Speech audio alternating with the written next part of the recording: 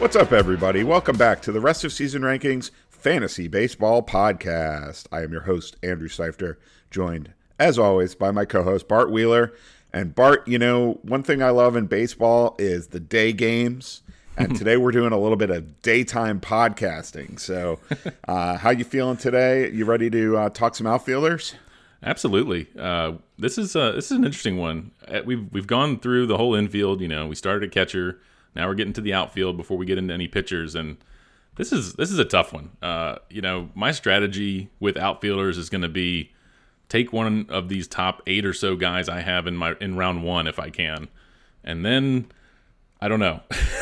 I don't really want like someone in my sort of 3rd or 4th tier as my top outfielder. So I really want one of these top guys. And then as I was going back through, I was looking at my rankings from last year at this time, and man, had a lot of guys ranked in the 60s.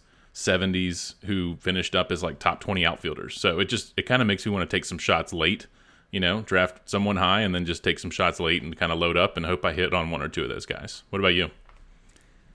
Yeah, I mean, I think you're right. It's, you know, going through these position previews, it's just been a little bit of a shock how top heavy all of these positions are, really, except for shortstop. Yeah. I feel like every other position is just more top heavy than usual this season. So you're going to have to make some tough decisions in those early rounds of the draft. But I do think this is like one more reason to maybe not take a shortstop at the top of your draft and aim for a different position. And I do think I agree with you in terms of it, you know, outfield being very top heavy. I might say there's 9 guys that I like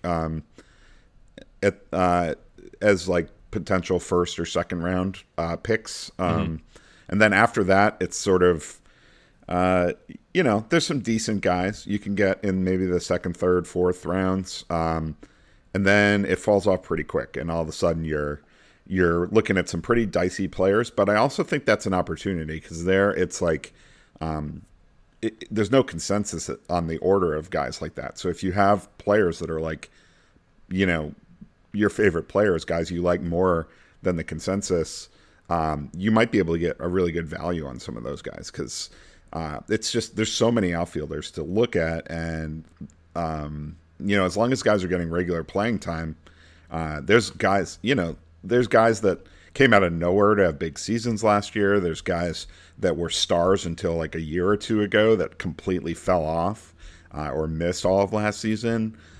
There's unproven guys coming from overseas. There's rookies. There's all kinds of different profiles in the outfield. There's guys that can give you speed. There's guys that can give you power. There's guys that can, you know, quietly chip in a little bit everywhere, and it adds up to something more than the sum of the parts. But, you know, it's an opportunity, I think. But I agree that like it's not a position where you want to be panicked and taking guys earlier than they deserve, because there's just a lot of players in this tier that are in this position that have some major question marks and are probably not worth that 3rd, 4th, 5th round pick. Yeah, I think like when I get to that 5th round and in that area, I'm gonna be hammering starting pitcher a lot of times in that area. So like, you know, I'm looking at my rankings. We'll get into names here, but like my number 30 versus my number 50 outfielder, I don't know that there's a ton of difference. And like you said, guys with playing time, like there's guys in my 50s and 60s who are going to be everyday outfielders, and yeah, they might just be that player that like shoots up the rankings and finishes highly this year. We just got to find some of those gems as we dig into the names here. Yeah, like there are guys pretty far down the list that I think have a path to being top 24 type of outfielders. So, you know, it's really just a question of the risk with those guys, and that's baked in to the price, I think. Yeah, so why don't we just jump right into it then? And you know, as far as tiers, I think it sounds like we're mostly on the same page with this group of 8 or 9 guys at the top. But I did break them into 3 different tiers. For me, the top tier, I limited it to 2 guys. I limited it to Aaron Judge and Ronald Acuna, just because to me, those are the only 2 that realistically I would be looking at taking with the number 1 overall pick in a draft if I had that. So, we know the story with these guys. I mean, these two guys have both put up seasons where they were just clearly the best player. I mean, last year it was Judge, but Acuna's done that as well. So we've seen it with these guys, and Judge isn't going to repeat what he did last year, but like he doesn't need to. He was so far above everyone else in not just in the outfield, but in fantasy baseball as a whole, that he could afford quite a bit of regression and still be the number one player. Oh yeah, and still lead the majors in homers. I mean, Kyle Schwarber, who we'll talk about in a little while, had 46. He was second last year to Judge in all the majors. So Judge and Judge at 62. So Judge could hit 48 or 50 and still lead the league. And he chipped in 16 stolen bases last year, which was crazy. I was looking at his splits earlier. Man, I remembered him walking so much in the last couple of months. Like no one wanted to pitch to him. So if you're in points leagues, I mean, he's just a stud. We don't really need to tell people to reasons to draft him or Acuna for that matter. I mean, Acuna thought like maybe the speed wouldn't be there coming off the the torn ACL, and man, he stole a lot of bases. It was the power that was kind of missing last year.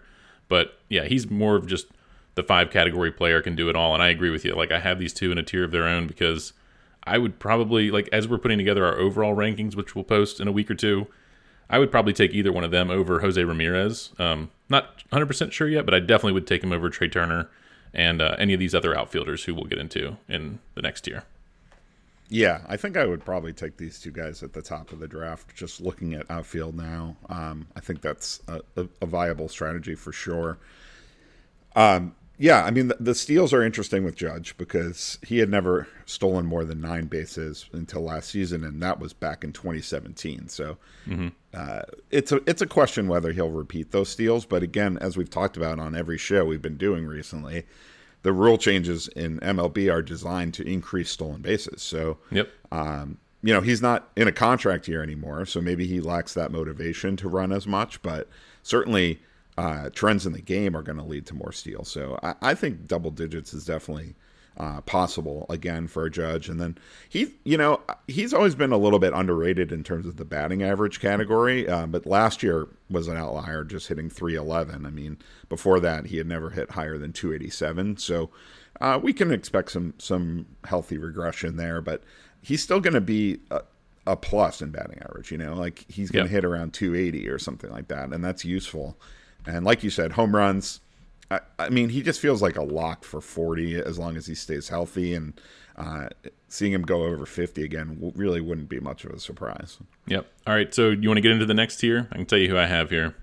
Okay, yeah. Well, I didn't mention Acuna. You did. I think you pretty much covered it. But, like, he's, I don't know about him as quite as much in terms of the batting average. But it should be pretty solid. But, I mean, the category juice, like, it's basically him and like maybe Fernando Tatis Jr. in terms of like the guys that can just pile up insane numbers in home runs and stolen bases. So we've seen it with him, and he should be fully recovered from that knee injury at this point. And so I would expect the power to trend back up. Yeah, I like these guys, even same like when we're doing football. I mean, like guys who are coming off serious injuries, I like them even more like a year removed. We talked about Max Muncy in a couple of our episodes earlier. He has multiple eligibility. Like I like him a lot more this year because he's a little bit further removed from that surgery. I'll be interested to see where you rank Bryce Harper, as we get further down, because he was a tough one for me to rank. Hard to tell like what we'll get from him this year, and I'll probably love him next year, but it's going to be tough to kind of figure out what Bryce Harper is going to look like this year coming off that. Was it a UCL, Tommy something similar surgery. Yeah. So, all right. Well, let me let you know who I have here for my next tier, because I have a feeling we have probably some similar tiers here at the top. I broke them up too. These are all still first round guys for me, but I have Julio Rodriguez, Mookie Betts, Juan Soto, and Kyle Tucker as my 3 through 6. So, any nits to pick there? Do you have anybody else in this tier for you? I have Yordan Alvarez in this tier as well. So okay. that would be my big one. I think to me there's a pretty clear top 2, and then there's a pretty clear top 7, I would say. Mm-hmm. So for me, I have it ordered Julio Rodriguez at 3, Kyle Tucker 4, Yordan Alvarez 5, Juan Soto 6, and Mookie Betts at 7. I could see an argument for putting Betts higher because of his second base eligibility that he carries in Yahoo, which we've talked about. That is a real plus. But again, given the state of the outfield, like it's just as plausible you would want to play him in the outfield as it is at second. So that second base value isn't quite as big a deal as it would be in other seasons, I think, just because of how shallow outfield is this year. No, that's a good point. Wanted to mention, like with Julio Rodriguez, he sounds like he's third for both of us. I thought it was interesting when I was going back at last year. He was my number 75 outfielder before spring training started, and of course he was like one of the top prospects in baseball. Everybody knew that, but it was like the way Seattle's outfield was. They had Jesse Winker, they had Mitch Haniger, Jared Kelenic, and they had Kyle Lewis sort of injured but lurking. So it seemed like he was going to be blocked, and just maybe wouldn't start. And of course they dealt with some injuries. Kelenic was not good, got sent back down. So like, I don't know. As we're talking through some of these guys, especially the young guys, I know we talked about like Jordan Walker in the third base episode and stuff like that. So just, I don't know, something to keep in. Like you want to draft some of these young guys late. Like you're obviously paying for Julio Rodriguez now, but don't worry too much about what might be blocking them because injuries do happen. We saw it last year with Julio Rodriguez. He played 132 games, so almost a full season. Like we didn't miss much of Julio Rodriguez, and he was a 5-tool player. And yeah, he's got like that Acuna upside too. We've only seen it for 1 year. Otherwise, I'd probably put him right there at the top too with Judge and Acuna. Yeah, I mean, we could definitely be talking about him in the same breath as Acuna next season, but we need to see it again. And just one thing to point out about Julio Rodriguez, he had 21 of his 25 steals in the first half of the season. So second half, he hit for a higher average, but he didn't run nearly as much. So that is something to just keep in mind. Like I think he's just an incredibly gifted hitter. So he doesn't necessarily need to steal a ton of bases to be valuable in fantasy if he's going to hit for a high average and a lot of power. But I mean, he's still going to steal double digits for sure. It's just a question of is he a 15 steal guy? Is he a 25 steal guy like he was last year? Is he a 30 plus steal guy? Like, we just don't know. We don't have the answer to that question yet. So a lot of it's just going to be like, does he want to steal? Does the team want him to steal? So that's just one little question mark with him. But I mean, it's also just possible he takes a step forward in all aspects and becomes the number 1 overall player. Yeah, I mean, someone else in this tier who could easily be the number 1 overall player is Juan Soto. I mean, he was pretty much like the number 1 overall player ranked coming into last year, definitely for outfield. And, he had a down year. And then he got traded to San Diego, and things didn't really, he didn't really turn it up there either. But I just feel like he's such a great player, obviously. And, he's in a great lineup in San Diego with these other elite players around him. And I love buying guys coming off a down year. Now, he's still a first-round pick, but if he falls to the 6, 7, 8 range, don't feel bad about taking Juan Soto there because he could easily be the number 1 player as well with, getting his average back up to, near 300 or above 300. And just, the home runs, the RBIs, all that. Just not like crazy in the stolen base category, but, just elite everywhere else. Yeah, I mean, if you look at last season, his numbers other than his batting average were pretty much right in line with the previous year. I mean, his 27 homers last year, 29 the year before that, 6 steals last year, 9 the year before that, 20.3% walk rate last year, 22.2 the year before. I mean, that's an insanely high number. 14.5% K rate, 14.2 the year before. The difference was the BABIP. Last year it was 249. The year before it was 332. So that made up low. 70 points in batting average. So yeah, I expect his batting average to jump back up. It's just really a question of how much it jumps because he's not a huge steal guy. He's like maybe right around 10, possibly. That's kind of where he taps out. And then also power. I mean, his career high in homers so far is 34. So it's a good number, but it's not, he's not a 40 plus home run guy, at least yet. He's still only 24 years old.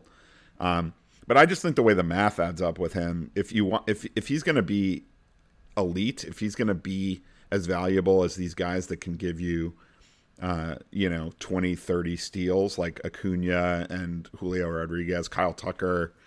I think in order to do that, in order to be as valuable as those guys, he really needs to get the batting average back up to well over 300, which he did in 2020 and 2021. So it's definitely possible, but the projection systems have him hitting in the high 270s, which would be nice, but I'm not sure he's a top of the first round guy if he hits 275, 280. I think he needs to hit over 300 to be that top 5 guy. Yeah, I think you're right there. I'm with you.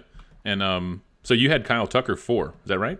Yes. Yeah, and I have him in this tier as well. I mean, yeah, like he's just a really good hitter. His K rate is decreasing and walk rate increasing year after year. When you look at his Fangraphs page, I mean that's awesome. His average dipped a bit last year, but like he had 25 stolen bases, which kind of like Judge's stolen bases. It surprised me a bit to see him steal that many. I think the one thing that I think is interesting about this Astros lineup, they got Jose Abreu, from the White Sox, and interested to see if Kyle Tucker will move up in the order because he's often batting like 5th or 6th. So if he could bat 2nd or 3rd, that would obviously help. Probably only a matter of time before he moves up. But this lineup's so good. I mean, and they're winning World Series. Like, do they need to mess with it? So that's the one thing that might hurt his counting stats slightly. But again, I'm nitpicking here. He's in this tier as well, but I have him at like a couple spots lower than you. Yeah, I mean, again, like his spot in the lineup is more important just in terms of number of plate appearances than it is in terms of the run production numbers, because no matter where you hit in this lineup, there's going to be players on base in front of you. There's going to be guys behind you that can drive you in. So, he's still like going to be hitting in the middle of a terrific lineup, even if he stays in that 5th spot. To me, I just look at it as like, his batting average last year, it's just what I was saying about Juan Soto. Same idea with him. His BABIP was 261 last year. It had been over 300 the 3 previous seasons. So, like, I expect his batting average to jump back up. And, especially since his K rate, 2nd year in a row, down under 16%, which is very good. So, he's making a lot of contact. He still hits the ball very hard.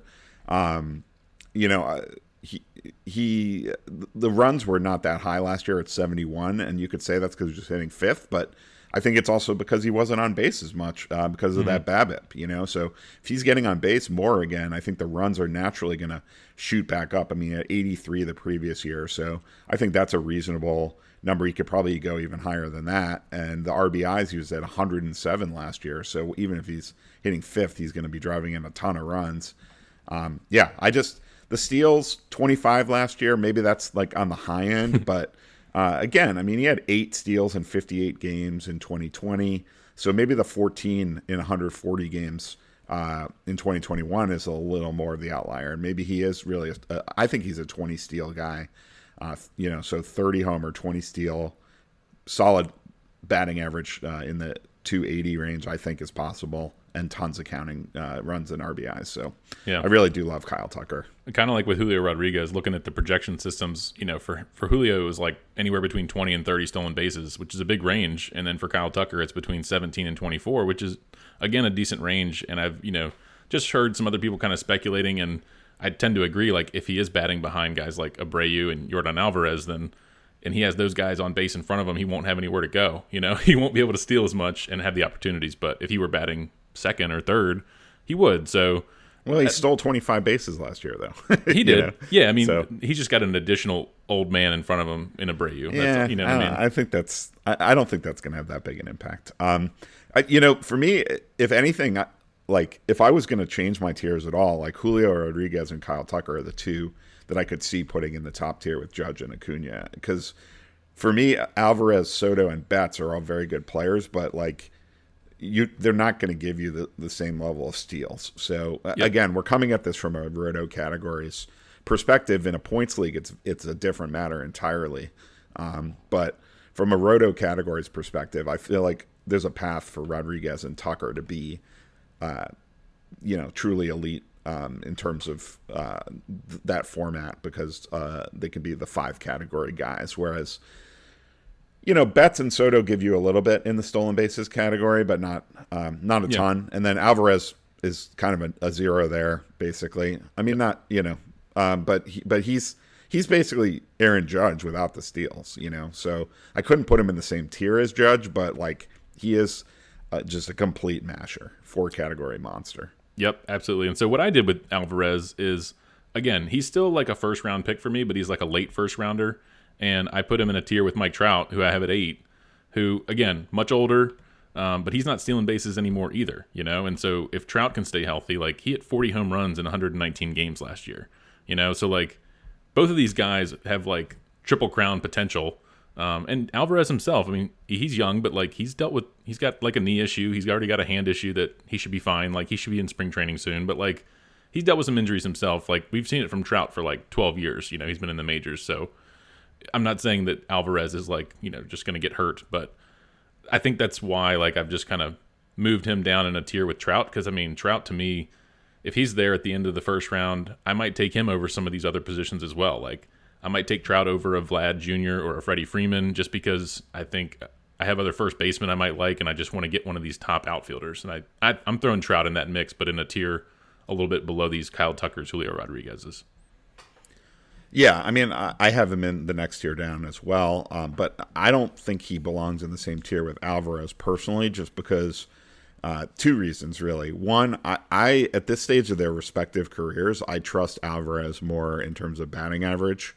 I just think he's coming off a year where he hit 306 and had an 18.9% K rate, whereas Trout hit 283 with a 27.9% K rate. We've really seen Trout's strikeout rate increase the last 2 seasons, and to me, I know he hit 333 in 36 games in 2021, but that's a real small sample. His BABIP was 456. I mean, I don't think he's a 300 hitter anymore, I guess, is where I come down on it. So there's that, and then there's just the lineup. I mean, I just think the run production numbers are going to be better for Alvarez than they are for Trout. So I agree about the power. I mean, Trout might even have a little more power than Alvarez, but I think the run production numbers and the batting average are going to tilt towards Alvarez, and that's why I've got him a tier ahead of Trout. Okay. Well, I mean, I've got Alvarez right above him. I mean, I have him. I group him a little bit more because I mean, Trout's a career 300 hitter. I see what you're saying. Like, he has batted below 300. 3 of the last 4 years, and like that is a small sample when you look at last year because of the injury. So Trout has his issues. I just think when I'm in a draft, I think if I'm staring down Mike Trout at the number 12 pick, in a 12-team league, I'm probably taking him there as one of my bookend kind of picks. So I lumped him in there. Oh yeah, I mean, there's definitely like no shame in drafting Mike Trout. I mean, and again, given the state of this position, I agree. I think he's like an early second round kind of pick. Yep. I have Michael Harris in a tier with Trout, though. So that's something we can discuss. But first, we should just touch real briefly on Mookie Betts, who we did talk about on the second base show.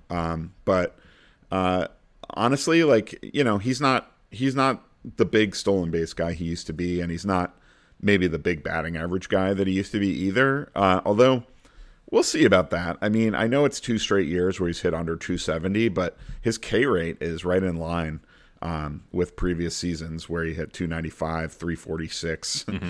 So I think he could see his batting average jump back up. The power is bigger now than it ever was before. Honestly, last year career high 35 home runs, and he scored 117 runs in only 142 games, which is crazy. I mean, it's nice being in the Dodgers lineup there. So yeah, it's a lot to like about Betts, of course.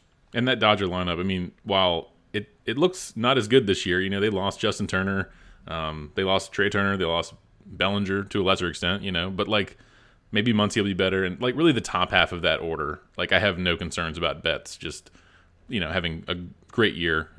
Man, you mentioned that 2018 season, 346. Good grief. That jumps off the page, doesn't it?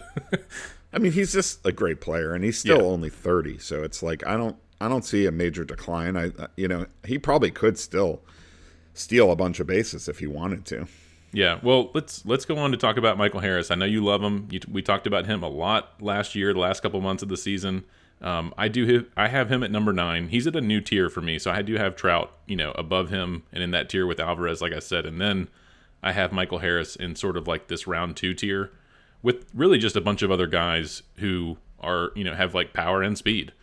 So I have Michael Harris, I have Randy Arozarena, Cedric Mullins, and Luis Robert. So, but I mean, really, we can talk about all these guys. Maybe you can tell me what your tier looks like. I'm guessing it's a little bit different because I think as we go through the outfielders, we're just going to have some different names here. Yeah, well, so yeah, I mean, I trust Harris more than I trust those. Well, that's not exactly true. I trust Cedric Mullins. I think Cedric Mullins and Randy Arozarena don't have the same level of upside that Michael Harris has, and I think Luis Robert has a lot more risk than Michael Harris has. So, yeah, like to me, I understand that you could make the case that they're like similar profile of player, but I have those guys in a lower tier along with Kyle Schwarber and Adolis Garcia. So that's a tier for me going from 10 to 15. But I don't know. I feel like there's a lot of people like kind of betting against Michael Harris, and I just don't think that's a smart bet to make. Like, I mean, this is a guy who he seems to have the mentality like nothing's too big for him. You know what I mean? Like he just stepped right in and just calmly started performing from day one. You could say like his 361 BABIP was high, but he had a 364 BABIP in Double A. Mm-hmm. He had a 349 BABIP in High A the previous season. So like he's been a high BABIP guy.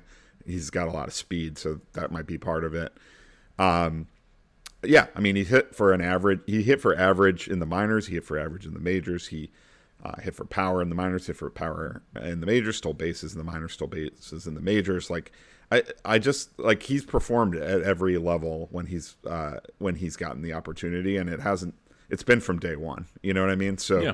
Like I just basically take the numbers he did last year, and I think like sure maybe he's not going to hit 297 again, but he's going to be a good performer in batting average, and I think the other numbers you can basically just extrapolate them over an additional 40 games, and that's going to be some really big numbers. So. I feel like that puts him, to me, in a different category than like a Randy Arozarena who did steal 32 bases last year, but like he only stole 20 the year before, so I could see that coming back down. The batting average is not going to be as high as Harris's, I don't think. The power is what it is. It's he's a 20 homer guy. Maybe that's where Harris settles in too, but he hit 19 in 114 games, so like. He could be a 25 homer guy. He could even be a 30 homer guy if he continues to develop the power. So I just see much more of a ceiling there. Mullins, same idea. Like he's a good player, but the flaws are apparent. Like I think what he did in 2021 was not repeatable, and what he did last year is kind of more indicative of who he is as a player, which is still very good. But I mean. 260 batting average, 15 homers, 30 steals, that kind of profile. Yeah, I mean, I think we're saying similar things. I think you're looking at Harris as ceiling play, as having a lot more upside, and these guys sort of are what they are, and that's fine. Like I think I'm just looking at these guys in the same tier because I can get 20 home runs and maybe 30 stolen bases from each of these guys. I agree that like Harris might have a little more average upside. Cedric Mullins in a points league, like he's had over 600 at bats each of the last 2 years. He'll bat leadoff for an Orioles team that is improving.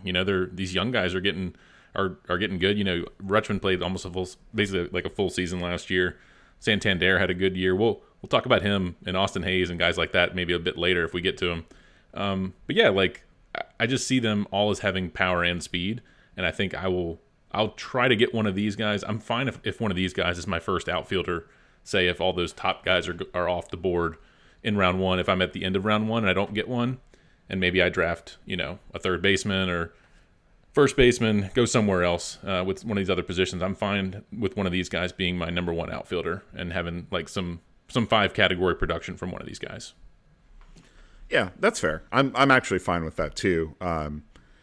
If I'm checking off the boxes of these other shallow positions with the first 3 picks and taking a third baseman, taking a second baseman, maybe even a first baseman, then sure, like a guy like a Rosarena or a Mullins in like maybe the 5th round or something like that would be a solid pick. I think. Their ADP, like Harris's ADP is 30, a Rosarena 40, and then Robert and Mullins are sort of 46 to 50 range. So yeah, and the ESPN, we're looking at Fantasy Pros ADP, and ESPN's numbers are kind of skewing a lot of that because they have some really weird. Oh, that's true. ADP numbers, like they have Harris going 67th, and they have a Rosarena going 87th. Kyle Schwarber going 48th. So like things like that are affecting it, but. Big picture, I mean, I think that the ADP difference should be sizable between Harris and those other guys. I guess Robert is the polarizing one because he's got the ceiling, but he's the one to me that feels extremely risky too. I mean, like he has not played 100 games in a season yet in his career. Right. He's now 25 years old. He's been in the majors since 2020. Now you could say 2020 was the COVID year, so nobody played 100 games. And sure, but the fact remains, like this guy has had trouble staying on the field. Like you see a path to like Julio Rodriguez numbers from him, but you also see a path to like him sitting on the IL the whole season. Yeah, I mean, exactly. And that's why he's at the bottom of this tier for me. But I do think like his ADP now is a little bit more, easier to stomach because I'm looking like last year, his ADP was in round 2, and now it's, round 5 or something, 4 or 5. So again, I'd be fine taking him here as my first outfielder. There's definitely some risk here. And I think as you're building at your team, I agree with pretty much everything you said. Like, I'm looking at his batting average in 2021 was 338. I mean, it was just 68 games, but that's a decent sample. Like he could be Julio Rodriguez with a 300 average. I mean, or maybe he could be like his teammate Tim Anderson. Like he could be a really good player if he could just play like 140 games. So we'll see. Maybe this is the year, or maybe he's just like that, Byron Buxton type player who always gets hurt. We'll talk about him in a little bit too. I have him in a tier or 2 down, but he's there's some exciting players with injury risks, and I think that's what we were talking about sort of at the top of the show. Like, I really want to get one of those first round guys, and then maybe I don't even draft any of these guys we're talking about here for the next 20 minutes or so, and then I'm firing off on some of the guys we talk about at the end of the show. That's sort of what I'm looking at as far as draft strategy. Yeah, I mean that's kind of the problem with Luis Robert though, right? Because the fact that he is such a boom or bust kind of a player, like at a position where the bottom falls out pretty quickly, it's you might rather take a safer guy like a Rosarena or Mullins just because you can get boom or bust guys late, but you can't get kind of safe top 50 kind of hitters late. I do have Adalis Garcia and Kyle Schwarber in a tier with these guys, though. Okay. Because, for me, like I said, I just think the ceiling is not as high for Rosarena and Mullins, and then the risk with Robert. So, I think Adalis Garcia, like he's a guy people would probably say is risky too, but the reality is he's had 2 really good seasons in a row. I mean, so at what point do we just start to respect that a little bit? Like it sort of reminds me of Javi Baez, because like people were very slow to warm to Javi Baez because he struck out a lot. He had a lot of swing and miss in his game and things like that. But again, in roto categories leagues, this is not for points leagues, but roto categories leagues, Adalis Garcia was a top 21 outfielder, a top 21 player. Yeah, he last season. Yeah, he was easily top. And the year before he was, a top 50 hitter and a top 15 outfielder. So, like, those are good numbers. Those are very good numbers. And he's 30 this year. That's right in the prime of your career. I don't know. I sort of feel like the fact that he's done this 2 years in a row, it's like that magic rule. When they do it 2 years in a row, maybe you should start to trust it a little more. Yeah, one more, and that's a winning streak, as they say in Major League, or in life. Yeah, I have Garcia a bit lower. I have him at 19, but I definitely couldn't drop him out of my top 20 because, like you said, last 2 years he's been solid. He's been a top 20 outfielder, so I didn't want to drop him out of there. But yeah, the average is going to be low, and like you said, in points leagues versus Roto, there's a difference. But we are talking Roto. He's put up the numbers, and yeah, he could be. I mean, the projections are showing him as sort of 25, 30 home run guy, maybe 20 stolen bases, but he stole 25 last year. So just like Kyle Tucker and some of these other guys we're talking about, who's to say he won't steal 25 again? And those 5 stolen bases could mean a lot. So yeah, he's not in this tier for me. I do have Schwarber sort of next on my list. After those guys I was talking about, I do have Schwarber at 13 in a new tier. And yeah, I love Schwarber. I mean, he was a distant second in home runs to Judge, like I said. But yeah, he's just he also stole 10 bases somehow. It's weird. You look at his numbers and it's okay, Schwarber just decided he could run and said, I'm going to steal 10 bases. I'd be interested to see, I don't watch a ton of Phillies games. I don't know how all those stolen bases happen, but yeah, he's going to hurt you in average. We've seen it be better than it was last year. So maybe he won't kill you in average. Maybe he'll bat 250. So I don't know. What do you think about Schwarber? I love getting a big home run hitter. Someone who can hit 45, 50 home runs here, the RBIs, obviously, in that Phillies lineup. So I have him at 13. Yeah, I mean, I actually have him ranked 10th at the top of this tier, but I don't know. I need to keep thinking about it because you do raise an interesting point about the steals. I mean, those did really come out of nowhere. Yeah. So, I mean, that could easily disappear. I think he's the kind of player that might be a little underrated in fantasy just because of the runs. He can score a lot of runs at the top of that Phillies lineup. And, he draws a lot of walks too. So he gets on base a lot. He's a guy that's actually better in a points league. But what he did last year worked out just fine in Roto too, because just the amount of runs and RBIs he scored was and combined with that 46 home runs. I mean, that's a 3-category monster, even if he doesn't steal bases. So yeah, if you think he's going to go over 90 runs, over 90 RBIs, and over 40 homers again, it doesn't really matter that much if he steals. It doesn't really matter that much what his batting average is. He's still going to be a really valuable player. I think people have a bias towards more even production, so that could cause him to maybe be a little bit of a value potentially, although apparently not in ESPN leagues.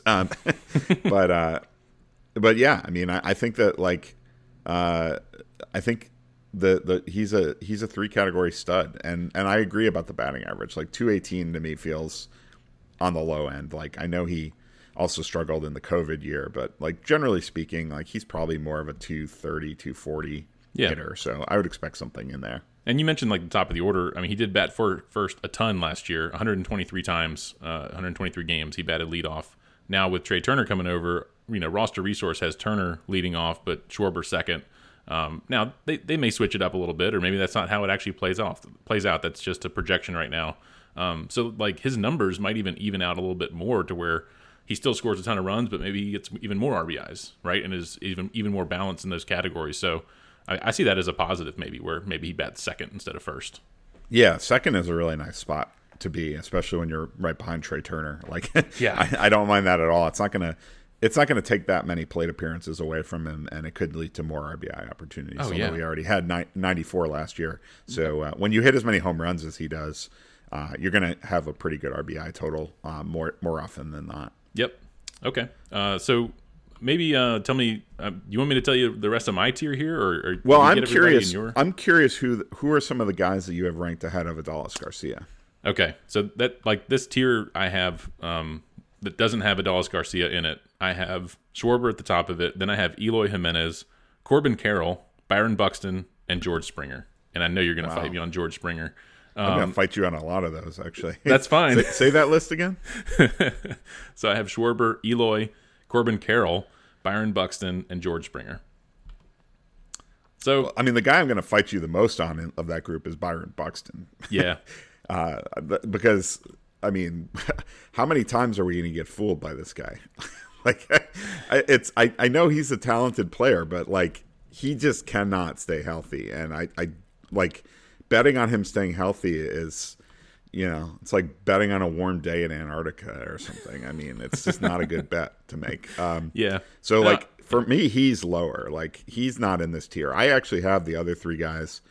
Now, for me, this is a tier going from 15 to 20. So this is, well below Adalis Garcia for me. But I do have Corbin Carroll at the top of this tier because of his potential upside. Yeah. And I have George Springer in the tier. I'm not generally a George Springer guy, but like it adds up. Like, the production adds up to being a top 20 fantasy outfielder. So I have him at 17.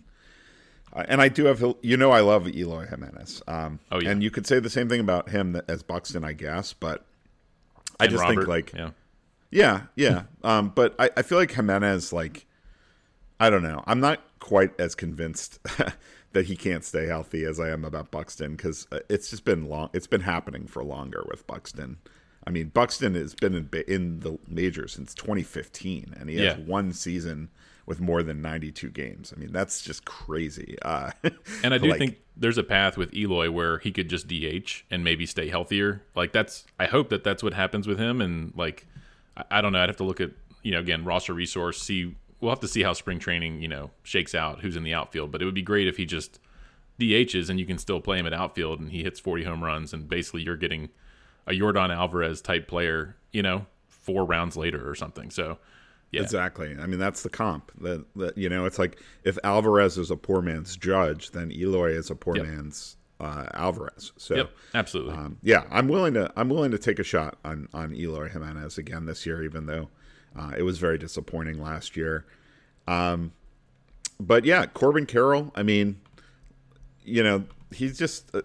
I guess the one concern I always hear in the CBS guys talking about him and how the AA and AAA affiliates for the Diamondbacks are extremely hitter-friendly ballparks. Right. So that could have bumped up his numbers a little bit. But, I mean, let's not overthink this. He's like an elite prospect who had 27 homers and stole 33 bases last year between AA, AAA, and the majors. And, it's not unusual to see the strikeout rate rise once you get called up to the big leagues. But like, he's definitely got that 5 category potential. So like, there's a path where he's like the next Julio Rodriguez. Yeah, for sure. And like, he didn't, like, a lot of guys, they get their little cup of coffee, whatever. He played 32 games. A lot of guys fall flat on their face. And like, he batted 260 and he had 4 home runs, couple stolen bases. Like, yeah, I mean, that's, to me, like, that's promising. We saw guys like Gunnar Henderson at the end of last year and he couldn't hit lefties. And, just like Corbin Carroll, I know that ranking him like 15th is pretty aggressive. Like, I will admit that, but I got him there too. Yeah, and like, it's interesting. You have Springer at 17. I have Springer right at 17 too. So like, we do agree on some of these guys. So yeah, Buxton is the one where, I mean, I know like the average was really bad last year, but I see the 28 home runs in just 92 games, and I just, I daydream about like an actual season where he plays 140 games, and yeah, maybe that's silly. Again, I don't want Byron Buxton as my like first outfielder, right? Like, this would be like if the value is there and maybe I draft him as my second outfielder and I'm going to fire on more guys later anyway. And I'm okay if Byron Buxton, and maybe like if I'm in a 10-team league, I'm more comfortable taking a Buxton because you're getting even better value and you can take more shots. And, there's plenty of outfielders on the waiver wire and stuff like that. So I don't know. I just think Buxton has this upside to be a top 20. I mean, he has upside to be higher, but yeah, I didn't want to rank him too much lower than like Luis Robert. Yeah, I mean, I feel like his upside isn't quite as high though as it used to be, and that's mostly because the steals have come way down. I mean, last year he only stole 6 bases in 92 games, so that's not a lot. The strikeout rate jumped over 30% last year, so that 224 batting average was not all bad luck. I mean, when you have a K rate over 30%, you're going to be a batting average drain. So, like, I think, and the 28 home runs, like, I don't know, man, that doesn't really feel sustainable, like, sure, maybe he could get 30 home runs in a full season, which he never plays, but like, but he's not going to hit at that pace. Like, he's not going to have a 45, 50 home run season. Like, that's not going to happen. So I actually believe the strikeout rate and the batting average drop and the stolen base drop more than I believe the power spike. Well, I guess if I'm comparing him to like Garcia, who again we started this little bit of conversation in this tier about Adolis Garcia, and I think I would take Buxton over him just because like I see both of them hitting 240, 250, and I just think, I do think Buxton could hit 30, 35 home runs, and I don't necessarily see that from Garcia. Maybe Garcia will steal a few more bases, but yeah, it's tomato. It's we're getting into preference here, I think, with some of these guys. Yeah, well, I mean, how many home runs did Adolis Garcia hit in 2021, though? I don't know. I don't have it in front of me. 25? He hit 31. Oh, okay. Well, 27 last year. So, I think, I don't know. I think the home runs between the two of them is probably, I mean, again, this is assuming that Buxton actually played a full season, which he never does. But if he played a full season, I would say the home run tally between them would be pretty comparable. I mean, like, I just don't believe the pace Buxton hit at last year. Like, that doesn't fit with his career profile. So I think he's maybe a 30 homer guy. And I think, Garcia is probably a 30 homer guy. And I think Garcia is the better bet for steals at this point between the two of them. And he's certainly the better health bet. Well, anyone else you have in your of it? Yeah, anyone else you have in your top 20 here? We're about 45 minutes in. I know we want to get to a lot of outfielders today. Yeah. Well, okay. So I have Starling Marte at 16, and okay. I know like he's old now and he doesn't steal as many bases as he used to, but I still think he's a good bet to go 20-20 and hit for a plus batting average. And that Mets lineup is pretty good too. So I think he could be sneaky valuable. There's that ageism bias against him, and I think that could be a buying opportunity for him. Yeah, if he were younger, he'd be up in that tier with like Cedric Mullins, for me. But yeah, at 34, I think what you said is probably right, like 2020. I have him 21st, so I'm not too much lower on him than you, but he's down in a tier with some other guys. Let me rattle off a few names for you because I have a big tier here, unless you have anyone else in that top 20. I have two more guys in my top 20. Okay, let's see. Teoscar Hernandez, I have at 19. Okay. And Brian Reynolds, I have at 20. And I'm with they're you. very different players. I mean, Teoscar Hernandez was the number one fantasy outfielder in 2021. His numbers were down last year, but he still finishes the 16th ranked outfielder, which is pretty solid. Now he's got to go to Seattle, so that definitely hurts in terms of home ballpark and supporting cast and all of that. But I think he's just a pretty dynamic hitter, so I like Hernandez. And then Reynolds is boring, but like he would be more interesting if he ever got out of Pittsburgh. Absolutely, because like the run production numbers just are never going to be that great there, and that hurts a guy like Reynolds because he's not a standout in any other category, but. He's just like this. He's just that boring but steady contributor who just chips in everywhere. High floor, low ceiling. Like, I don't think he has much chance at all of being a top 12 outfielder, but I think he's got a very good chance of being a top 24 guy.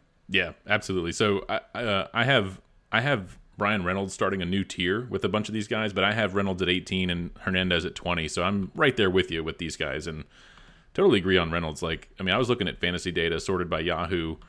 Where they finished, and Reynolds was top 10 in 2021 and top 20 last year. And I'm like, how did he do that with his numbers? I mean, I'm sure he's better in points leagues, like he plays, and so I don't play in any points leagues, but we always kind of reference some of these guys, like I'm sure Cedric Mullins is too. I'm with you on those two guys. Let me give you some names who else I have in this tier, because now we're getting into like 21, 22, 23, and again, I'm sure we'll have some different names here, but so Starling Marte is my 21. I already mentioned Garcia was 19. So I also have Dalton Varsho, who we talked about in the catcher episode. I put him in here, and that really, I mean, you could play him at outfielder, but you'll probably play him at catcher. And then I have Chris Bryant and Giancarlo Stanton here. So curious if you have either of those guys in your top 25. Yeah. So first of all, I put Varsho in a tier of his own just because, like, and I did the same later with MJ Melendez because I just like those guys. You're not drafting them to be outfielders. Like if you draft a catcher to be an outfielder, you're doing it wrong. So like, I almost would just exclude them from the outfielder rankings. Right. But like, I do think right around 21 is probably where Varsho should go. You could make a case even a couple spots earlier if you're itching to have a decent catcher, but I'm with you on Chris Bryant. I have him at 22, and he's the top of this next tier for me that goes from 22 down all the way to 32, and the last guy in that tier is Stanton for me. So I do have them in the same tier, but Okay. at opposite ends of the tier. I'll take it. I mean, I really like Bryant. I think, I talk about liking to buy guys coming off of down years, and he was injured almost the entire season. So he barely, like, all the reasons we were excited about Chris Bryant going to Colorado last season still apply. And he's not at an age where he can't have a big bounce back. So as long as those foot injuries are behind him, I really like the upside of him at Coors Field. Yeah, for sure. And I will just point one thing out about Bryant. He's only outfield only now. He had like first base and third base in Yahoo before, which was really nice. But like you said, he barely played last year, and he only played, I guess, in the outfield. So he only has that eligibility, but that's fine. It is nice to get someone coming off a year like that. Like you said, all that stuff still stands, and his ADP is now lower. So like getting guys who are cheaper. I'll just say about Stanton real quick. Like, I know he's at the end of your tier. He's at the end of this tier, so I have him higher at 24, obviously. Like last year when I was writing this up, I said he was like the super poor man's Judge, which sounds hilarious now. Yeah, super poor man's Judge. But like, he plays at Yankee Stadium. He's getting up there in age. He's got injury history, but like he can produce serious power in that lineup. And I'm fine with him as like my second outfielder. So that's why I kind of put him like at this 24 range for me and sort of a tier break. And so maybe he's a tier break for you too, because it's like, okay, if I don't get any of these guys, like you're fine. Like there's upside there. Like he's old. I mean, he's getting older, the injury's there, but like he can put up serious power numbers and he can get hot in the summer. And so I don't know. I like Stanton. Like he could also play 50 games and be hurt, but like, that's fine. Like I'll replace him if that happens. And if it doesn't, I might get like a top 15 outfielder. Yeah, no, I don't hate Stanton by any means, but I do. For me, I have him at, I guess it would be more of a third outfielder. I've got him at 32. Yeah. But again, in that tier, because I agree about obviously the power and the RBI opportunities in the Bronx. Batting average should come up some. I mean, it was 211 last year, which is an outlier for him. Yeah. But the K rate did rise, so it went over 30%, which is always going to send off alarm bells for me, especially as players are aging. Sometimes they do start to strike out more often. So, I don't think he's going to go back to hitting 270, 280. That doesn't seem very likely. I think you hope he hits like 240, I think, and stays healthy. And those are the two questions for me, because he's offering nothing in steals. So, but yeah, I also like him more in a shallower league, like a 10 or 12 team league, where there's some there'll always be some options you can ride the hot hand with off the waiver wire and things like that, because like Stanton will probably miss 30, 40 games. I think that's definitely, or at least 20, for maintenance purposes. So yeah, I think you kind of bake that in to the price with him. And I think especially if you're drafting guys like this, like Robert and Eloy and Stanton and some of these guys who have injury history, then yeah, like that's why I say I'm going to fire off and probably in a 3 outfielder league, I'll definitely have 4 outfielders. I might even have 5, depending on if I draft like 1 or 2 of these guys who I'm worried about, or draft some guys with multiple position eligibility, one of which is outfielder. So yeah, I'm curious who you have in this big tier then, going from down to it's like 32. It's a big one, so hold your breath for a second here. Okay. I have Chris Bryant at 22. I have Byron Buxton at 23, who we talked about. Tyler O'Neill at 24. So for me, those 3 guys are like the upside plays, I guess, in this tier. Then I have Ahmad Rosario, who we talked about in the shortstop episode. Boring, but chips in everywhere. Taylor Ward, who kind of had a great start and then got, I guess, head and neck injuries, and then really struggled badly when he came back in the middle of the season, and then finished strong. So it's hard to know exactly what to expect from him. Christian Yelich, who's not the player that he once was, but he still chips in some homers and some steals, and plays in a good hitting environment. Tyro Estrada, who we talked about in the second base and shortstop episodes, but he's a guy. He's got that positional versatility, which is nice, and kind of came out of nowhere, but I could see him repeating what he did last year. Joey Meneses also came out of nowhere, but he's 30 years old, but sometimes we see these late bloomers, So I'm intrigued by him. Jake McCarthy, same thing, kind of came out of nowhere, but he stole bases, and I think he could continue to do that at the very least. Hunter Renfroe, good bet for 30 home runs. Yep. And then Stanton. Okay, so let me give you a rundown of like sort of who I have in this tier as well, and then maybe a name or two I didn't hear. So I'm with you, like Taylor Ward. I agree there. Jake McCarthy, that's 26 and 27 for me. McCarthy in 99 games, batted .283 with 8 homers, 23 steals. Definitely trust the speed more than the power. Like the power might not, like he might not even hit 8 home runs. I don't know, but like the steals, we talked about. I forget what episode it was, but I was talking about how I really like this Arizona lineup. I think they're building something there. I don't know if they're gonna be really good this year, but maybe next year. I don't know. There's a lot to like there. So yeah, I like McCarthy. Tyler O'Neill, you have him at 24. I think I heard. I have him at 30. So, I mean, I don't know. Like, I don't think I'm going to get Tyler O'Neill. I think you're maybe more in line with ADP. I'm a little bit lower. Like, that 2021 season he had was great, and, like, the power feels there. But, like, I don't know. I don't know, like, what he's going to do. Like, I don't think his value in roto leagues is going to be great if he's just, like, power and the batting average is bad. Like, maybe he gets back to 2021, but maybe not. And you mentioned Yelich. I have him, again, a bit further down, 32. I don't know, like his MVP numbers from like, that's like 5 years ago now. So like, I think he is like a 2020 player, but that also might be the ceiling for him. I think he might just not be that. I don't know.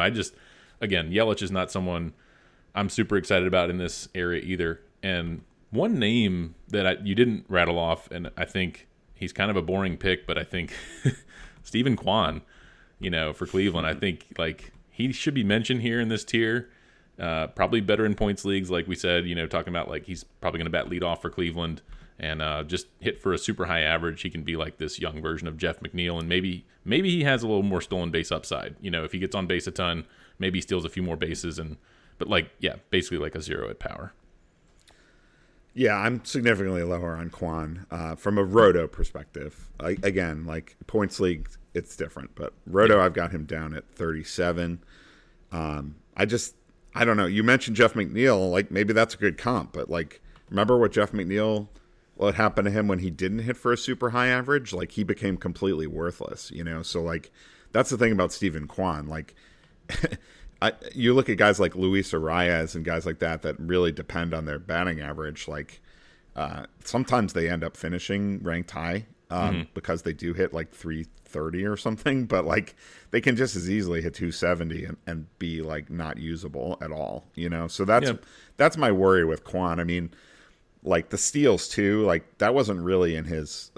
I mean, he had stole some bases in the minors, but like 19 steals feels on the high end from him, like So I expect that number to come down a little bit, even with the changes happening across the league, and the fact he probably won't even get to 10 home runs. I don't know, man. There's other guys like in a roto categories league. I'm aiming for some category juice. So I actually like his teammate Oscar Gonzalez just ahead of him. But I would say as far as Yelich, I agree he's boring. I don't know. Like he's kind of like Ahmed Rosario, maybe with a little less batting average, but more power. Like it's not exciting, but it pays the fantasy bills. And I've never thought of myself as a Tyler O'Neill guy. Like, I'll say that flat out. Like, I was expecting him to struggle after the career year in 2021. Like, I was out on him last season. But now, after a really rough season, I feel like it's kind of the opposite. And it's like he does have that category juice potential, So, the way I look at it is like I don't think he's going to be good in batting average, but he'll probably be better than 228. And I think the power also is going to come back up. Like 14 home runs last year after 34 the year before. Like, just take the middle.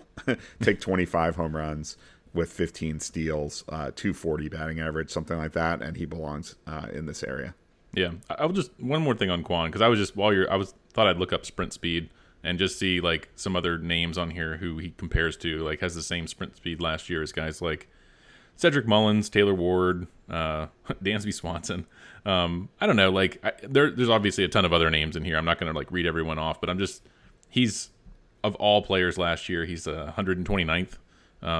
By the way, number 1, do you know who that is? Corbin Carroll. For sprint speed? Corbin Carroll. Yeah, there you go. Yeah, 30.7. Number 2 is Bubba Thompson, 30.4. Jose Siri is number 3. So these are some guys super late, super deep, who you might want to, like, in a roto league, consider for steals. So you could be like, Siri, who finished 3rd in sprint speed in 2022? Oh man, and another name. While I don't want to go off on too much of a tangent, but Garrett Mitchell for Milwaukee, he's 6th on the list of all players. So speedy guy who, I saw is it Tyrone Thompson is going to be injured in that Milwaukee outfield. Yep. So I think Garrett Mitchell like has a job there, and he's an interesting like deep sleeper. I know we have a lot of other guys to get to, but just wanted to point that out while I was looking at sprint speed. Makes sense. So I'm around after that big tier. It takes me down to about Outfielder 33. Where are we with? Is there anyone you have ranked ahead of 33 we haven't talked about yet? Yeah, I've got a couple guys in here who are like, these are kind of boring guys, like Nick Castellanos and Anthony Santander. You knew I was going to have Santander up here. Yeah, well, I have Castellanos right at 33, so that's why that made me laugh. But I do have Santander at 38. 38. Okay, that's fine. We talked about Santander a bit in this episode last year, and you were giving me crap because I had him ranked ahead of Austin Hayes, and I think you said your former podcast host Lauren, like she also liked Santander. So yes. It was just, I don't know. It was a funny conversation, and now here I am ranking him as a top 30 outfielder. He was my 60... So you're banking on Santander. I am. What's interesting is I had him ranked as my 68th outfielder last year, so I don't know why you were giving me so much crap. Like, I had him pretty low. But I don't know. I must have had him outside of 100. Yeah, but he had a good year, and he's a switch hitter, so that left field wall doesn't mean as much for him. He hit 33 home runs, 89 RBIs. 240 average wasn't great, but like I said, this lineup's getting better. He's kind of a boring pick who I'd be fine being like my second outfielder. So that's why he's in my top 30. And then Castellanos, like there's no way to put it. Like he had a down year. But if you look at like his production, I know some of it was in Cincinnati, but like he was like a 30 home run, 90 RBI, like very consistent. And I don't know, like Philly's not a bad place to hit either. So I think he could bounce back. So I don't want Castellanos to fall too far in drafts for me. And you have him around here too, I guess. Yeah, I've got him right at the top of this tier at Outfielder 33. I mean, there's not really any good explanation for why he was so bad last season. And he was really bad.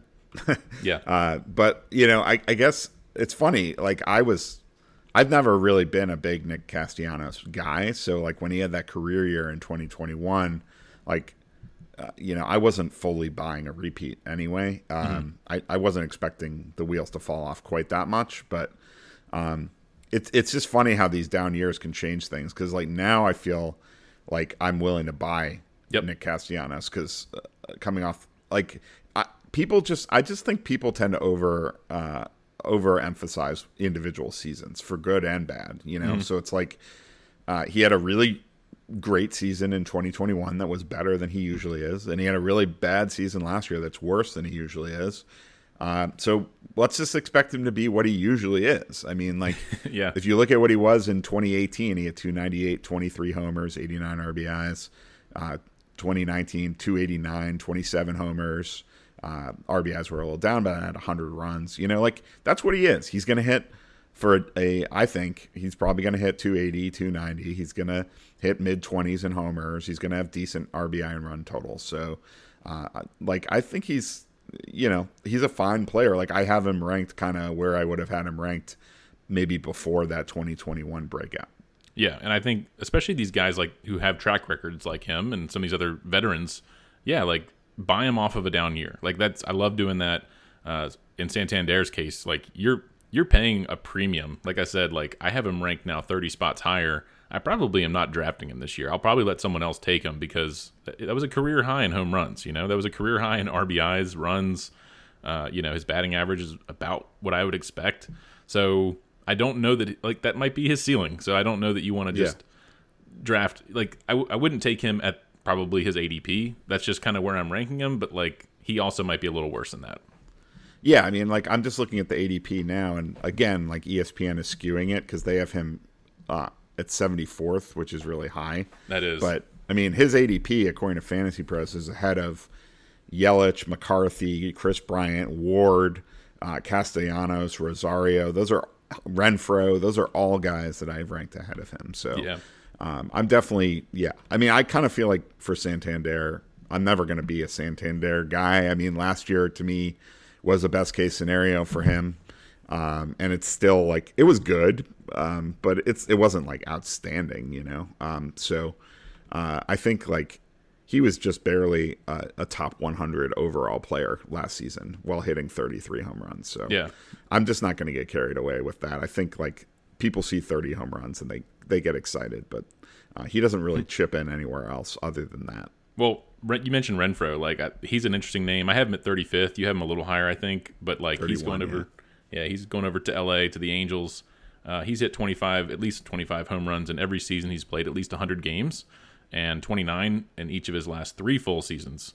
So like, I mean, he's 31. Like again, track record. You know what you're getting with him. I think he's going to be a really nice value pick in the middle to late of drafts that people just are going to look at him like, I guess I'll take Hunter Renfroe here, and like he'd be a fine second outfielder even. You know, like he'll produce like he has, so I don't expect him not to. So like I like that pick, and I like Mitch Haniger in a similar area. I don't know how far down you have him if we're getting to Mitch Haniger territory for you, but like I have him right next to Santander at 39. Like to me, so the difference to me between Renfroe and the other two is like I feel confident in Renfroe. Like, I feel confident that he is going to hit 30 home runs, or thereabouts. Like, he's hit 26 in 2017, 26 in 2018, 33 2019, 8 in 42 games in 2020, 31 in 2021, 29 in 2022. Like, he does it over and over again. You just know he's going to do it. Agreed. The batting average is like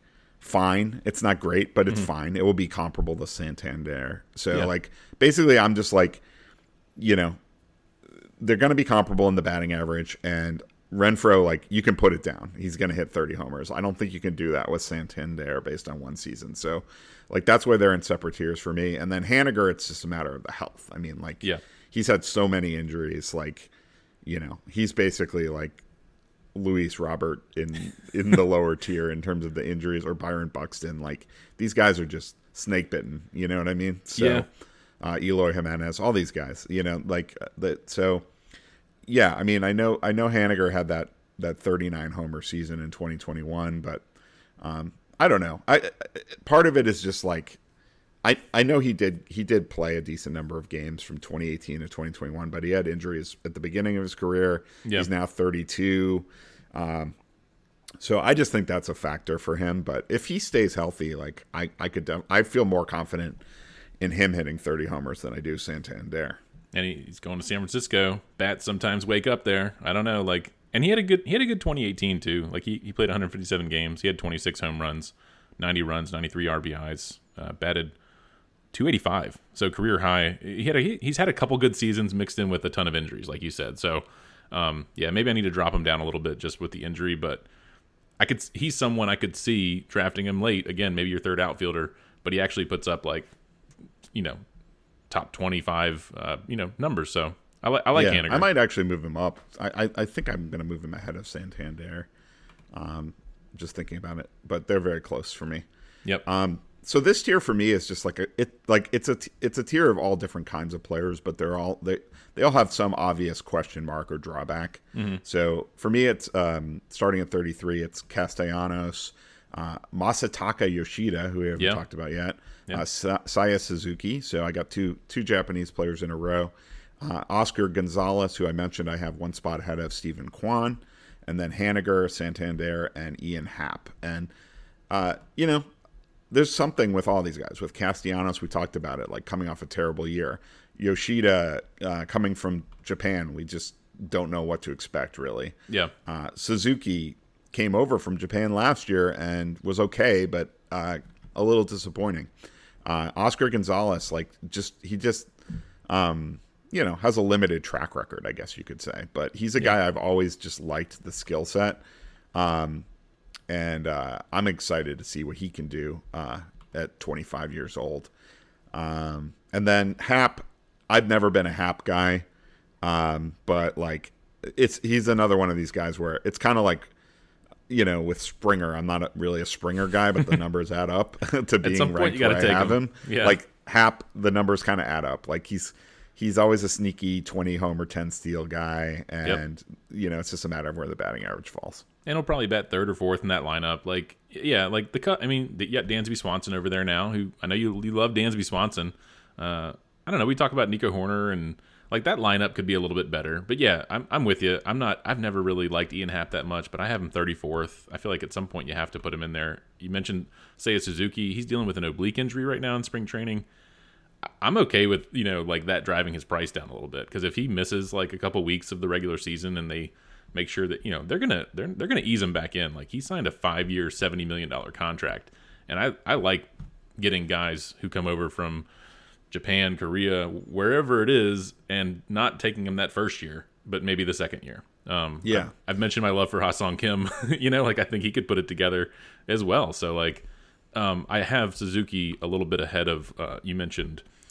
Was it Is it Yoshida? Yeah. I have Yoshida 49th. So I have him a bit lower just because first year over, maybe he's just like an average guy, and like as far as like good batting average, but I don't know that like he's going to hit 15 home runs. Like we'll see. He might hit 5. Yeah, I mean he regularly hit 20 plus in Japan. But right. it is always a question of how that will translate. I agree. Yeah. But I don't know. For me in this tier, I'm more interested in shooting for the upside guys. So like I actually like Castellanos, Yoshida, Suzuki, Oscar Gonzalez, and Haniger more than Kwan, Santander, and Hap, just because I just like the potential for those guys. Okay. Makes sense. The allure of the unknown, I guess. Yoshida and Suzuki, like I don't know. It's like we saw it in brief from Suzuki, but I think they're comparable talents. So when is it time to rank Bryce Harper? Because I have him sort of in this area around 40, and I'm curious where you ranked him and what your thought process was of ranking Bryce Harper. Yep, that's where I have him at 41. So same idea. Okay. I initially thought about putting him even higher, and honestly, like depending on your league format, like I would draft him higher. I mean, yep. Because we're talking about so many outfielders that have obvious flaws, and it's like Bryce Harper, as long as he doesn't have an injury setback, like he should be back around the All-Star break, and he could be really valuable player in the second half. And it's obviously a set it and forget it situation when Bryce Harper is healthy. So like I could see taking him, I mean, depending on how you want to strategize, like I could see taking him as high as like, outfielder 20, something like that. I mean, like after maybe a Brian Reynolds goes off the board or something like that. I like right there with Chris Bryant, like Byron Buxton. I mean, like I could see taking him in that range. Yeah, and it depends on how your draft's going, and like, if you're in a shallow league, like would take him even higher. Spots, how many IL spots you have? Yeah, IL spots. So yeah, there's a lot of different things there. I'm sure people are wondering about like Bryce Harper. So yeah, it sounds like we have a similar outlook on him and sort of where we want to draft him. I also have Oscar Gonzalez right here at 40. It sounds like you might have him a little higher, but I mean, yeah, I have him in this tier of guys with me. And then I don't know. I have like I said, I have Yoshida a bit further down, but I have some guys like you mentioned, sort of the allure of the unknown. I have guys in my early 40s, like 41, 42, 43 here.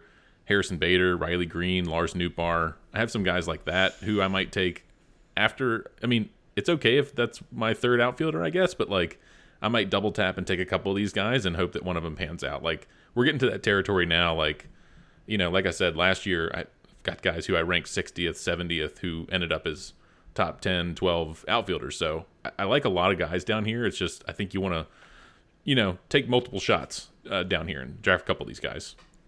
Yeah. Well, I'm glad to hear you have Oscar Gonzalez, even though you do have him a little below me. Like, I think you've got him above consensus, which is nice because he's just a player I have very high hopes for. I mean, his numbers last year, were a lot of it was driven by the 296 batting average, which may not be fully repeatable, but 11 homers in 91 games last year, but he hit 9 in AAA in 41 games and had 31 in the minors in 2021. So I think he's got more power potential than he showed last year. The strikeout rate was very reasonable for a rookie at 19.6%. So I like his approach. He's not a stolen base guy, but I think he's an underrated upside bat.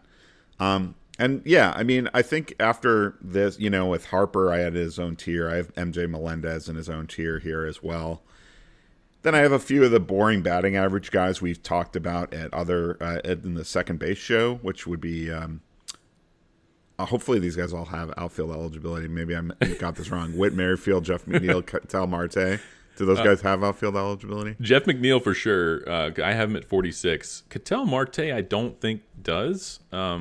Whit Merrifield, I think I put him in here too. So, but we talked about you're right. base. Marte does not have outfield I'm not a Whit Merrifield guy this year. I'm like he's my 56th. Whit does. He does. Yeah. Okay, he's my 56th. So I don't know. I mean, I think like McNeil and Merrifield are like fine. Like they're not going to kill you. You know what I mean? Like yeah. But they're not going to move the needle a ton. And then I have a big tier of guys that I feel like have a ton of upside.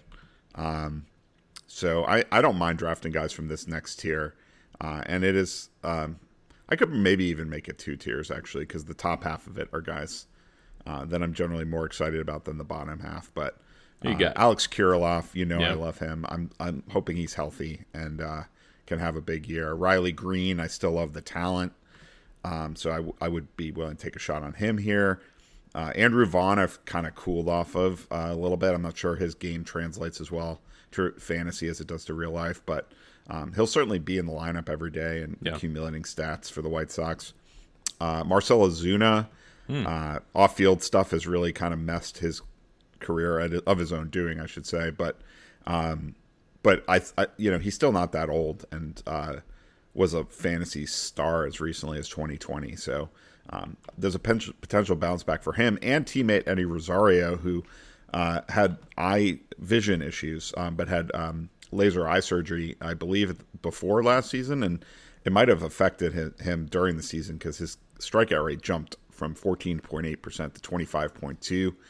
But he's, supposedly seeing the ball much better this spring, and the coaching staff is raving about him. So I like him as a potential sleeper.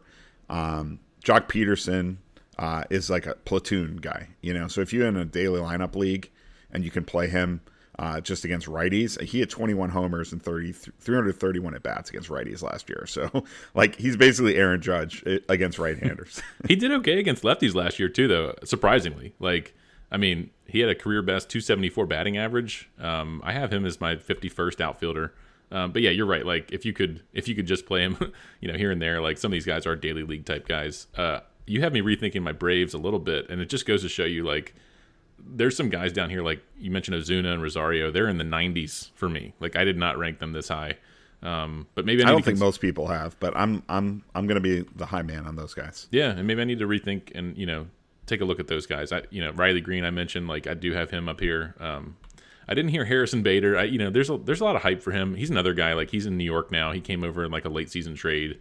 Just another one of these guys, sort of like we talk about these Luis Robert and some of these guys up top who have this injury history. And I'm not saying he has this elite, sort of outcome, but I think if you're getting him this late, like if he plays a full season, or full-ish season, he could be really good and productive in that Yankee lineup as well. Yeah, I've got him right around here. I've got him at 52. I actually didn't read you my full tier because it's too big, but yeah. I mean, I feel like Bader is good in stretches. It's just like I feel like he tends to get exposed as like a regular though. Like he doesn't quite he doesn't quite sell me as like a everyday starter for a contending team. So I feel like he might be in and out of the lineup some there in New York. Cody Bellinger, I mean, God, what do you say about this guy at this point? I mean, his last 2 seasons in LA were an unmitigated disaster.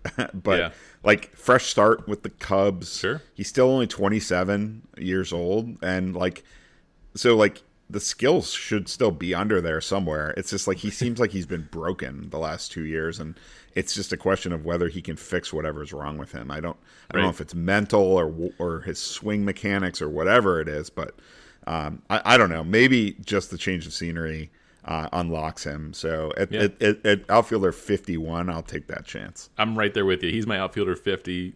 Yeah, same. Like I remember last year I was ranking him and Christian Yelich in a tier of their own, because it's like these former MVPs who, like, what's happened to them, and maybe, you know, at some point you got to take them, and like, yeah, the price is right, you know, like fresh start could be good for Chicago. I feel like I'm starting to like this Cubs lineup more and more potentially. they're the new Diamondbacks for you. But yeah, no, it's funny you say that, because like I feel like Yelich now, like I pretty much wiped out any hope of him ever being a star again, but like I feel like he's going to be a solid contributor. Whereas Bellinger, like, I still have a little bit of hope he can become a star again, but I also don't think he's safe at all to be a usable player. Yeah, well, you mentioned the Diamondbacks, and I'm gonna mention another name here, and I'm looking up their lineup projection on Roster Resource. They have Lourdes Gurriel Jr. projected to DH and bat sixth, and I don't know, I have him at 48. He's hit over 275 each of his 5 seasons in the league. He's also hit 20 homers twice. One of those was in just 84 games. So, like, he has some power potential. He's moving from Toronto to Arizona. But, like, I don't know. I just think he's a good player. He's almost 30 now. He's a veteran. But, like, again, if I'm taking some shots late, you know I'm going to get a Diamondback. And it might just be Lourdes Gurriel Jr. Yeah, I've got him at 61. I don't hate him, but 5 home runs in 121 games last year is pretty scary. So he's going to have to fix whatever caused that lack of power last year. I'm hoping it was injury. You know, like sometimes guys deal with some injuries, come back, and they're, you know, playing through stuff. So I don't know. I'm kind of hoping it's something like that. Yeah, no, it's a fine gamble. Josh Naylor, we talked about in the first base pod. He's a guy I still feel like could have more power than he's shown. Brandon Nimmo, I've never been a Brandon Nimmo guy because I don't play in many points leagues. He's great in points leagues.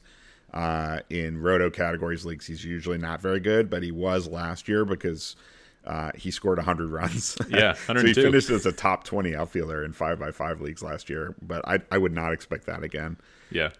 Randall Grichuk, I thought might have a good year in Colorado, like Chris Bryant. Like, he kind of burned me a little bit because it wasn't really there for him, but I still think he could hit 25, 30 home runs, calling Coors Field home. Michael Conforto, I'd be curious where you have him ranked. I think he's a great bounce back candidate. He's also in San Francisco now, where we talk about they love their reclamation projects, and he was a really good player from 2017 to 2020. And they paid him, I think, $36 million over 2 years. So like they clearly have big plans for him. I think he's an intriguing sleeper. What do you think? Yeah. So where is he for you? Where do you have him ranked? I have him at 56. Okay. See, I'm much lower, but like maybe I should move him up because I have him at 71, right around someone like Grichuk, Jared Kelenic, who has hit a couple home runs in spring training and, you know, piquing my interest. So is Joe Adell, right? Yeah, I know. It's like, you know, fool me once, fool me 3 times. I know, but it's hard not to, like, if I'm looking at like Conforto versus like one of these young guys who, if they're both starting and looking like they're going to start, you know, right off the bat, like Conforto missed when was the last time he played? He missed all of last year. He couldn't sign on. He played like 2/3 of 2021, I think. Okay. So, like, you know, this is someone, I mean, it's like he might just be a little rusty, you know? Like, we thought he would sign with someone last year. But yeah, you're right. Like, at some point, we're talking about, like, a ton of guys down here at the bottom. I don't mind it, and maybe I need to move Conforto up slightly. Yeah, I think this is where you actually see the depth of outfield. Like, there's a ton of guys with upside. They just all have question marks, you know? So you just have to accept that and be, you know, draft maybe more than the number of starting spots you have and kind of see who ends up emerging, and don't be afraid to aggressively play the waiver wire for some of these guys early in the season too, because a lot of these guys are probably not even going to get drafted. I mean, I'm looking at Ramon Laureano. I still think he's got 2020 potential. For sure. His teammate Seth Brown went 25-11 last year, so I think he'll be a batting average drain, but like those numbers kind of speak for themselves. Alec Thomas is another young guy that I really like the profile for. You know, I think he's got a nice potential blend of power, speed, and batting average that he showed in the minors, so you just hope that starts to click In the big leagues, Franmil Reyes, I mean, this guy's a proven 30-homer guy if he can just get a starting job. I mean, he's not a roster lock, let alone a lock for a starting job with the Royals. But if he gets it, like, I think he could definitely be useful. Yeah, I'm with you on Ramon Laureano. I have him right up in the same area with Jock Peterson at 51, 52. I also moved Chris Taylor up to this area because I'm guessing he might be like this super utility player with Gavin Lux being injured. I kind of struggled on where I wanted to put Chris Taylor, but he has outfield eligibility and second base right now. And another name, like kind of similar to Jock Peterson, Jesse Winker, who was in Seattle for a year. Now he's in Milwaukee, a more hitter-friendly ballpark. So he's got some interesting splits too. Like he's terrible against lefties, great against righties. So he might be in a little bit of a platoon situation. But, again, if you're in daily leagues and you can do it, I mean, some of these guys we talked about, CJ Cron in first base, like how he's, great at home, bad on the road. Like if you can do some of that sort of manipulation with your lineup, then do it. And if you're paying attention every day.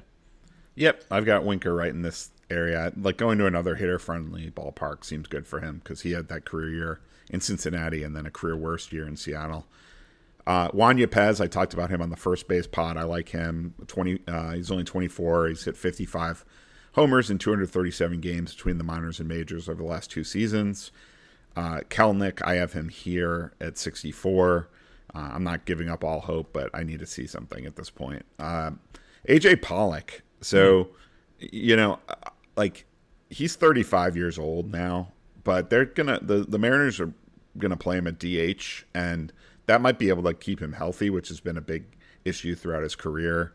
And he was really productive on a per-game basis as recently as 2021. So I still think, like, I wouldn't expect him to, play 150, 160 games. But I think when he plays, he could be quietly productive. Okay. Another name I'm going to throw out here, and we're getting deep now, but, like, Brandon Marsh, we talked about Bryce Harper, missing probably half the season or something. So, like, they're going to need to probably play Brandon Marsh every day. I mean, he played 134 games last year, but he might just play every day. He had a super high K rate, 34%, which, in 2021 when he was in the majors for 70 games, it was right at that. So he strikes out a ton. But, 250 average roughly. He could be like a 15-15 type guy, and he'll probably bat at the bottom of that order. But maybe he'll score some runs. Maybe Trey Turner will be batting him in. So I don't know. Like I think Marsh is kind of like, again, we're getting into kind of deep sleeper territory, but he's a name I have here sort of in the 60s or so as well. I actually didn't even rank him, but I could see putting him in this range with guys like Newt Barr, Austin Meadows, who had a great year in 2021 and then only played 36 games last year with the Tigers because of injuries and illness. So, he's a potential bounce back. I mean, he doesn't really run anymore and is not a great bet for batting average anymore, I'd say, either. But 25, 30 homers, 80 plus RBIs, I could see it. Alex Verdugo, better real life player than fantasy player. But he's going to accumulate some stats just from being in the lineup every day. For sure. Austin Hayes, I used to be more excited about him, as you mentioned. But I think at this point, like, he's pretty boring. Like, I have him and Andrew Benintendi in the same area because to me they're both like kind of boring accumulators too, much like Verdugo. That makes sense. Mike Yastrzemski, he's a guy I used to like a lot, but the batting average has just plummeted the last 2 years, and the underlying StatCast numbers don't really provide a lot of hope that he's going to bounce back. But I mean, this is Carl Yastrzemski's grandson, so come on. Come on. He did have 2 really good years when he first came up, so who knows? Yeah. We've seen stranger things. You mentioned, and I know you like Will Myers for some reason, and I have him in this range at 72. For some reason. Yeah. Well, he's playing in Cincinnati. I always like guys who move to Cincinnati. You mentioned speed there. You were talking about someone, and it just jogged my memory. Just oftentimes, like in Roto, people are looking for steals. I was talking about sprint speed earlier in Jose Siri.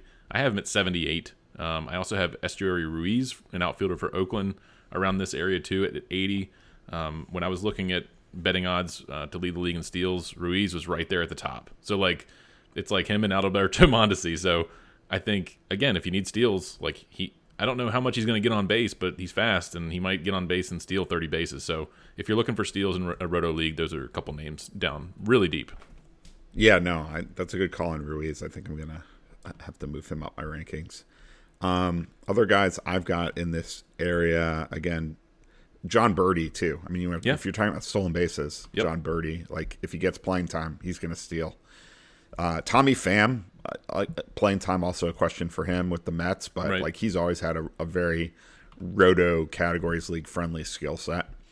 And then, some young guys, Oscar Colas with the White Sox. Like, I mean, I love cola, so of course I would love colas. I don't know if he's going to win a job out of spring training, but once he does get a job with the White Sox, I feel like he could be a source of batting average and power. That would be great because then Eloy can just DH. Please. Yeah, there you go. Jarren Duran, too. Again, he's probably going to start the year in the minors, but like he's got that potential for 2020 season at some point in his career. Robbie Grossman used to be a 2020 guy. He had a 2020 season in 2021, in fact, but he's 33 now, so probably not going to do it again. But again, the age curve isn't always linear, so you never know. Absolutely. And like I have another boring name down here who you haven't mentioned, I don't think, is David Peralta, who is now over with the Dodgers. So you just, you never know. Like he could play every day and in that Dodger lineup. So there could be worse things. I have him as my outfielder 88, kind of near some of these guys like Colas, who you were just talking about. Down here with Marcelo Zuna, who, again, I might want to consider moving up some of the Braves because that's a good lineup too. Yeah. How about Adam Duvall? He had 38 homers and 113 RBIs in 2021. He is not on my list. Not very list. long ago. And he's going to play like every day for the Red Sox. So well, okay. He's not on my list, but maybe I need to add him. I mean, we're getting down, again, this when we talked at the top of the show, like these are guys like if they're going to play every day, they might accumulate stats. So like Yastrzemski, who you mentioned. I mean, these are guys who might be viable in 5 outfielder leagues. I mean, there are people listening who might be in leagues like that. So, who else you got? Like every year we see like random players end up finishing as top 20 or 25 outfielders. So like some of these guys way down the list are probably going to do that. We just don't know which ones. Yeah. But Joe Adele and Christopher Morel are guys I would put on my watch list. Again, they might Morel will probably might have trouble being a starter. Adele will probably start the year in the minors. But again, they've shown certain talent. They're still young, so I keep an eye on them. Dylan Carlson has kind of become boring at this point, like much like Austin Hayes. Like they were high prospects, but they're just kind of boring contributors at this point. Manuel Margot, same sort of deal. Could get low double-digit homers and steals with an okay batting average. What about Trey Mancini? I've got him in here. Chicka Mancini. Yeah, he won a ring in Houston, left my Orioles. I love Trey Mancini, man. I mean, how can you not root for this guy? That's true. He's easy to root for. Now he's in Chicago. I will probably always follow his career. His wife, I think they got married, Sarah Perlman. She does like NBC Sports, like gambling, I think, podcast. At least she used to. Maybe she's doing something else now, but. I've kind of followed his career, being in Baltimore. And so I'm going to root for him, and maybe I'll draft him late. He's first base and outfield eligible. And Matt Mervis, as long as he stays down in the minors, then I think Mancini has an everyday job too. Oh, you sold me. I'm going to add him to my rankings. All right. I also have Charlie Blackmon, who used to be a fantasy star, and now is just boring, but 270, 15 homers, 5 steals. Like, that could happen in a deeper league. That could have value. Same thing with Andrew McCutchen. Sneaky source of 15 to 20 homers and 5 to 10 steals potentially, even at his advanced age. His advanced age. Listen to us talking about Andrew McCutchen. Exactly. I think we've gone deep enough here, unless you want to keep mining for gold. No, I mean, like we could probably rattle off 20 more names, but I think that's pretty good. We've gone about an hour and a half, talked about maybe 100 outfielders. Yeah. And again, like this is the thing about the outfield, like there's going to be some really good performers. Like if you basically every guy we talked about from like outfielder 30 to 80 has maybe like a 5 to 10% chance of being really good. Yeah. So like, I mean, maybe the guys in the 30s and 40s have like a 20 to 30% chance of being really good. And the guys in the 70s and 80s have a 5% chance, but like, they all have a chance. So you're telling me there's a chance. Absolutely. So you got to be aggressive at this position during the season as you're managing your team, because there's going to be some breakout performers. There's going to be some bounce backs.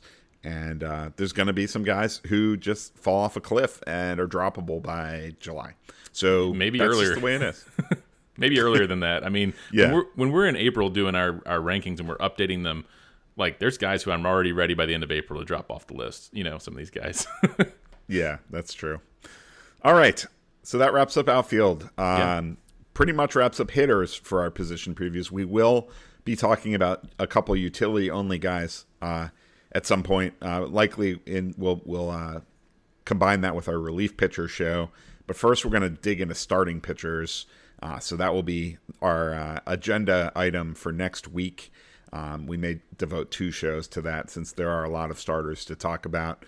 Thank you all so much for listening. If you do have any fantasy-related questions, you can always reach out to us on Twitter. I am at Andrew_Seifter. And I am at Barton Wheeler. If you like the show, please follow, subscribe, rate, and review. We are out of here. We gone.